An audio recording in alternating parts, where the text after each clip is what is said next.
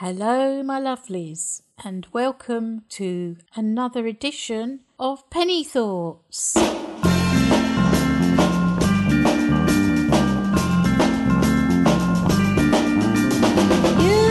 had hopeless circumstances. So, you know me, I'm Penny Pepper.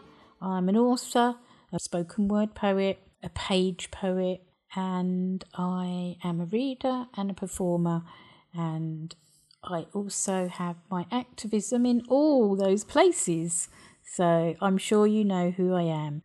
Now, for Penny Thoughts this time, we're going to focus on International Women's Day, which is actually on Sunday, but hopefully you can enjoy this now and for the next few days. I'm going to celebrate some women I know, some women I've worked with, and generally celebrate us, because we need to celebrate us. We do not have equality, and I can tell you now that disabled women do not have equality times 100. And I don't want to sound cross, but I will say that if you run a women's event celebrating women and you don't have access for all disabled women, not just wheelchair users, but those with invisible impairments, sensory impairments, learning difficulties, neurodiverse, deaf, and women who are hard of hearing, then you are not inclusive. I'm sorry. And you can add the layers of intersectionality throughout that. So I'm going to ask you to please look at being inclusive. Because, as I'm saying all the time, passion from the pepper, all stories matter. So disabled women not only deserve but have a right to the space to share our stories as well. With diligence, he had poetry works, a laziness of chair. I'm going to celebrate one of my friends, and she was called Linda. I was on a hospital ward with Linda around the age of 13 up to 15. She was a little older than me, and she had that wonderful glamour that an older girl does. She dressed much better than me. She understood boys. They were completely alien to my existence, apart from my brothers, but they didn't count.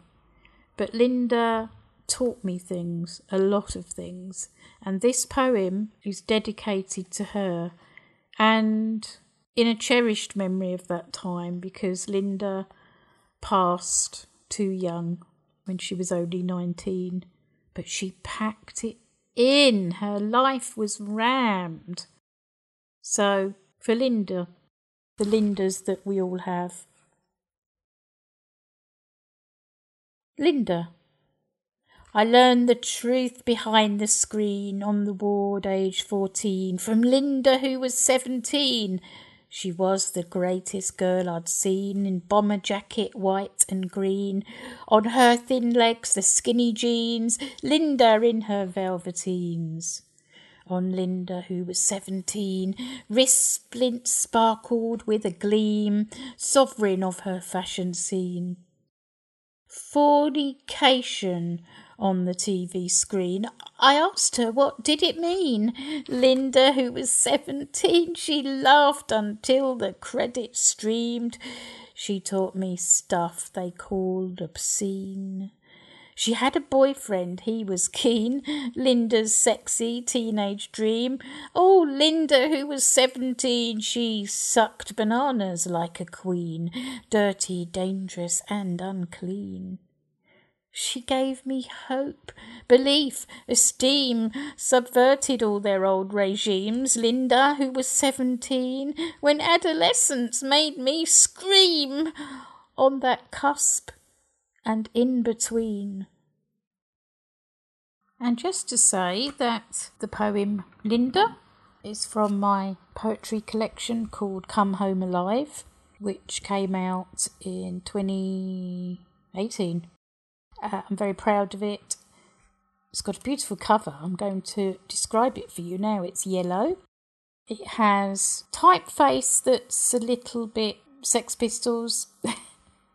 And I am, my head has been transposed, I suppose you'd say, onto the body of Venus. And I'm sitting in a wonderful steampunk wheelchair that's splashed and sploshed with pink. So there you go. A marvellous cover. And it was published by the very wonderful Burning Eye Books, who gave me that opportunity at my advanced years. I'm very, very appreciative of that. I'm going to introduce you to my very special guest, Jo Cox. Now, we did this interview in February on the way to Yo Sushi at St Pancras International, which is one of our favourite places for meeting up.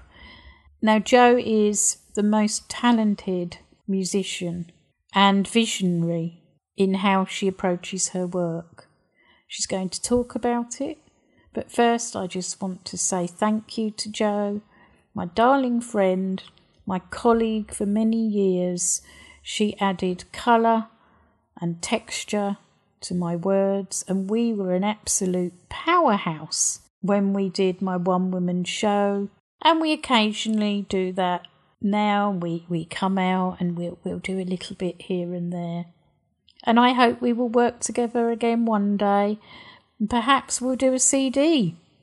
But meanwhile, please enjoy the interview with Jo, talking about her new project and her work on the electric cello.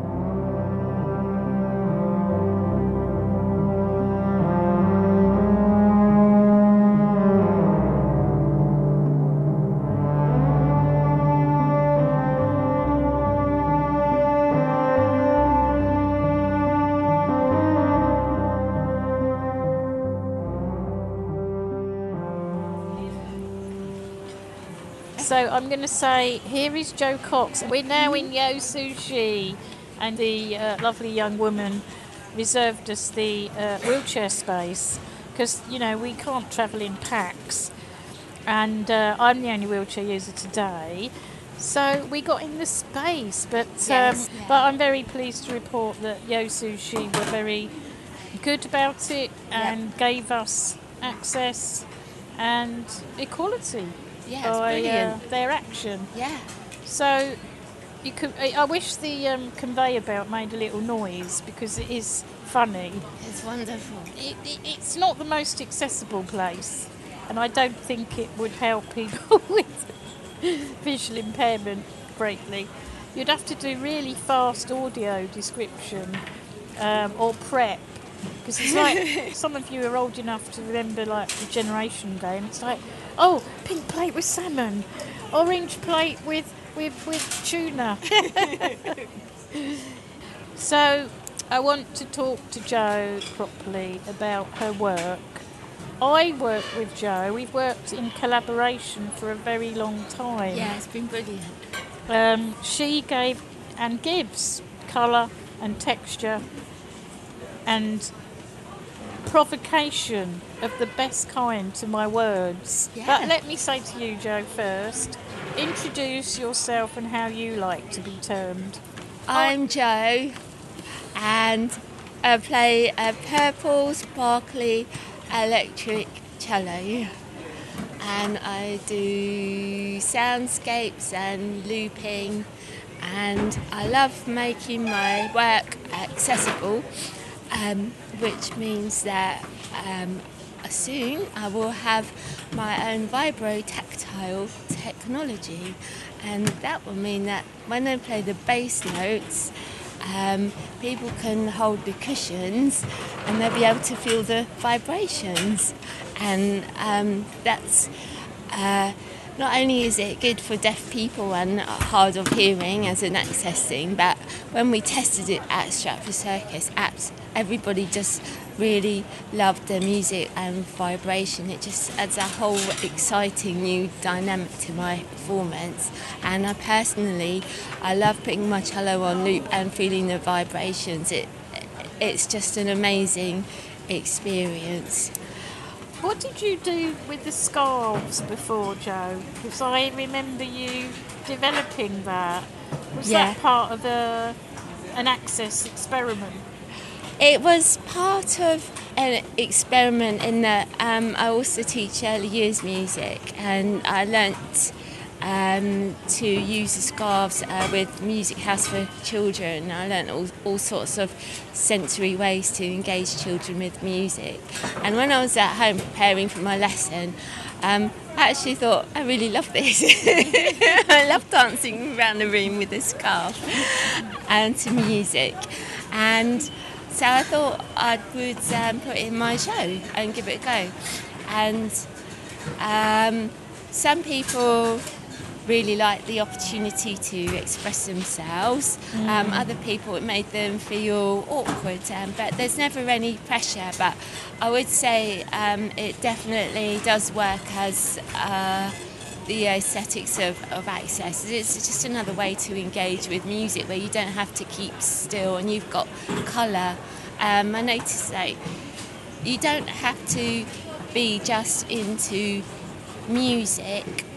If you can get into music through colour and you've got the scarves there, you can choose what sort of silky thing you want to fly in the air, and that can really open up the world of music to someone that perhaps engages through colour that might have not engaged with music very much before. So you, I believe your practice in this area is quite extraordinary. Oh, and thank you. I just can't wait to see it grow into new projects and just give us this expansive idea around access and the sharing of experience that we feel is common to all, although that's often non-disabled people that feel that when they're not making it accessible at all. Yeah. But we'll stay positive right now. And you did stuff with lights, didn't you? Was that part of the technology? Yes, I worked with Charles Matthews, and we're working together also on the next stage of development, and he'll be taking up the scarves for me incidentally, so they make sound and lights as you wave them, and that's going to maybe feed into the main desk. But to get back to the lights, Charles has coded what's called the Dragon Light Box, as it's an accessory for my Dragon cello.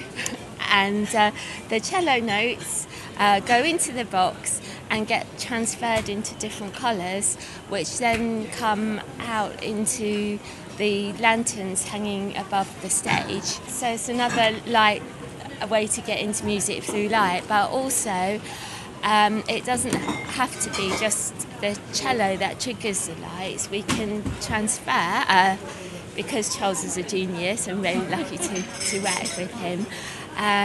The lanterns can also be triggered from the iPads that the audience are using, so they can light up the colours themselves. And so it's truly interactive. Yeah, it is, yeah.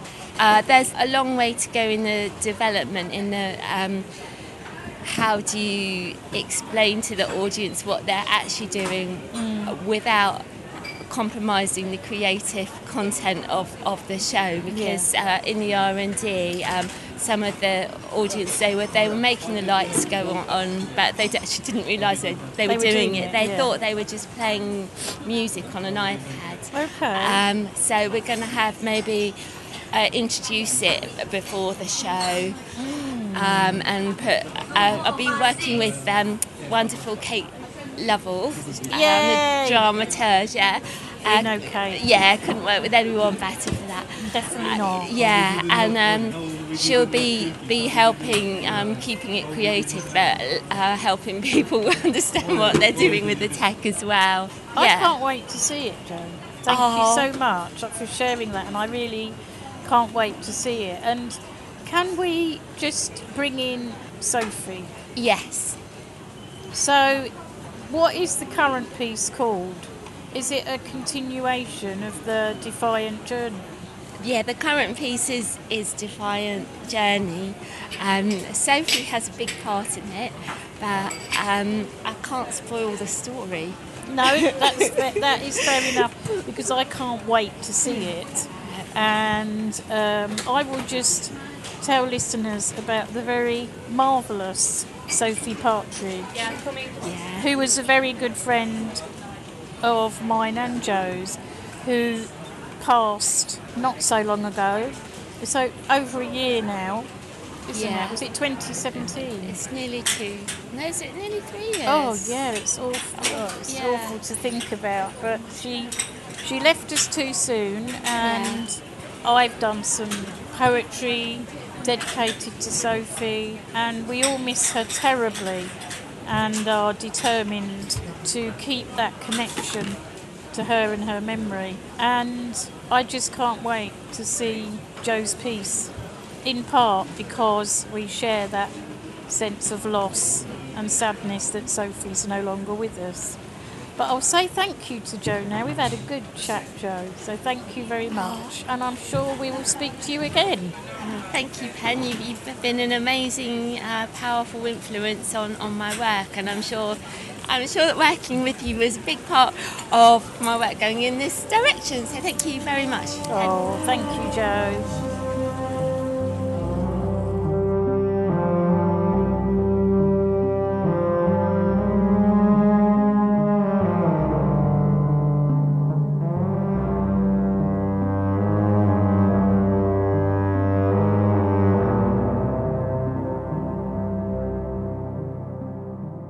Now, it's only right that I talk to you about women I love. As we approach International Women's Day, of course I love Frida Kahlo, the queen of cripples like me. Not because I agree with everything Frida said. I think she was an amazing woman who lived her life with passion, and sometimes she was dark. Sometimes she was bright, often she was contrary, and that's my kind of woman to have as an absolute hero. Of course, she had lots of immense issues with pain, with addiction to painkillers. I don't know, I just think that I have to say Frida, and she influences my look. As many of you know, I like to have flowers in my hair even at my advanced years, and I've every intention of continuing with that tradition. I have a lasting affection for Anais Nin, which I know many women do. When I first read her erotica, it revolutionised my thinking about how I wrote and how I wrote about love and sex. I did feel a little disappointed when more about Anais came out, that she was effectively bankrolled by her rich husband. But in some ways, why not? This is the position that women have found themselves in, and I feel you have to make the most of it. I absolutely adored My Name is Leon, which was by Kit Dewar, who is championing working class writers, which is long overdue. I also loved The Essex Serpent by Sarah Perry. I love that layering of things where you're not quite sure what's happening. The book I'm going to start very shortly on Audible is Bernardine Evaristo's Girl, Woman, Other. As I've got older, I find that Audible is becoming the most accessible for me. I can't hold books very well. I do still buy them, but I'm very much looking forward to starting Bernardine's book. I did actually mention something on, was it Twitter or Facebook to her, and she responded. That made my day. There are many women in my life who I adore and who I would be lost without. And you know that one of them is Liz Carr.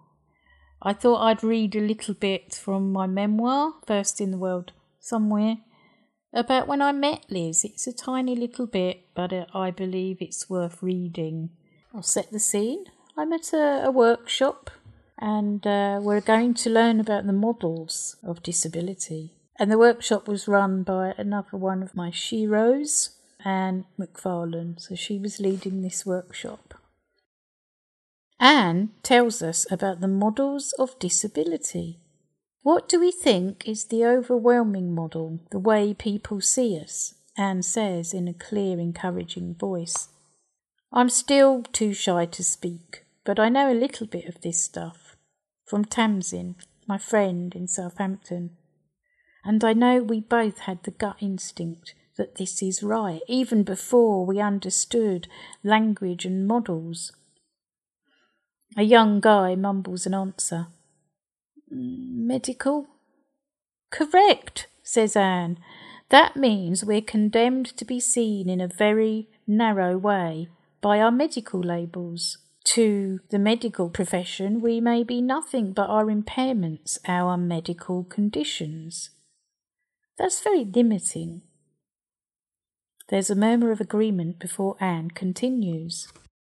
The reality is, for an overwhelming number of us, it won't matter what the medical profession do. They can give pain relief and all that, but they can't cure us. She laughs gently. It's such an irony. A well-meaning doctor will always be devastated. He will always fail. I absorb the excited murmur in the room as we process this radical idea. Someone in a red jumper speaks up. But I need a doctor to help me change things wrong with me, don't I? A doctor may help you with your impairment, your medical condition, Anne says, nodding. But the power is very limited, and they only address the specifics with you. If we could rearrange the world, not only have stairs but ramps as well, take out barriers for us all, it would transform the lives of many disabled people. A young woman with crazy ringleted black hair bursts into the conversation. And then it's not about us, it's what about is wrong with them, with society. She has a humorous timbre in her Liverpudlian accent. I smile at her, and she smiles back. That's right, Liz, Anne agrees. It takes the emphasis away from us and puts it where it should be. Not what's wrong with us, what's wrong for us. We're going to break for lunch now, but this afternoon I want to look at other models. There's charity and religious, before we finish off understanding more of the social model. Anne smiles broadly, and that is why you're here for this weekend. As we break up for food, I make a fast exit to find Liz, as I know we have mutual friends. Hey, she says, humour dancing in her dark eyes. Your sexuality booklet. I didn't think I could have sex till I read that. And you're Liz Carr, I say, happy to have been of assistance. She laughs, and we spend the rest of our first meeting laughing a lot more.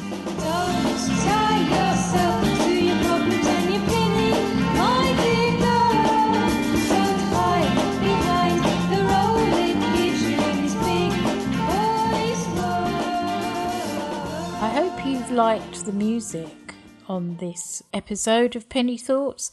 Yes, it is yours truly singing a song I wrote many years ago, about 1989 perhaps, and it's called Don't Tie Yourself. I thought it was fitting for International Women's Day. It still has lyrics that are quite resonant, and I do mention a little bit of disability in there, way back when the language was different. Someone compared the sound to the Slits. Bits of it sounded like the Slits the other day, which is a great honour. This is not available anywhere. It didn't make the Spiral Sky album, but it is one of my personal favourites, and it's a track that a lot of people have said, oh, Penny Pepper, the hit that never was. But we continue, and we may eventually get that CD out, and it will be on there. Thank you for the lovely comments, and I may even do some live singing on the pod at some point, but let me know what you think, if you liked it, and what else you would like me to feature. It's time to go again, so thank you very much for listening, And do remember to get in touch. You can do this through my website, through Twitter, where I'm going to get it right this time. I'm at PenPep. And I'm also on Instagram at Miss Penny Pepper. And I have a Facebook page, which is another way of finding me. I'm just Penny Pepper Writer, and that's my public page, so you can find me. Do follow me. I appreciate it very much. And do share the love. Share the love. I hope to be doing podcast 4 in a month's time. And if you'd like to feature, please let me know. But for now, keep well, keep safe, and try to be kind and keep happy together. Bye for now, everybody. Bye, my lovelies.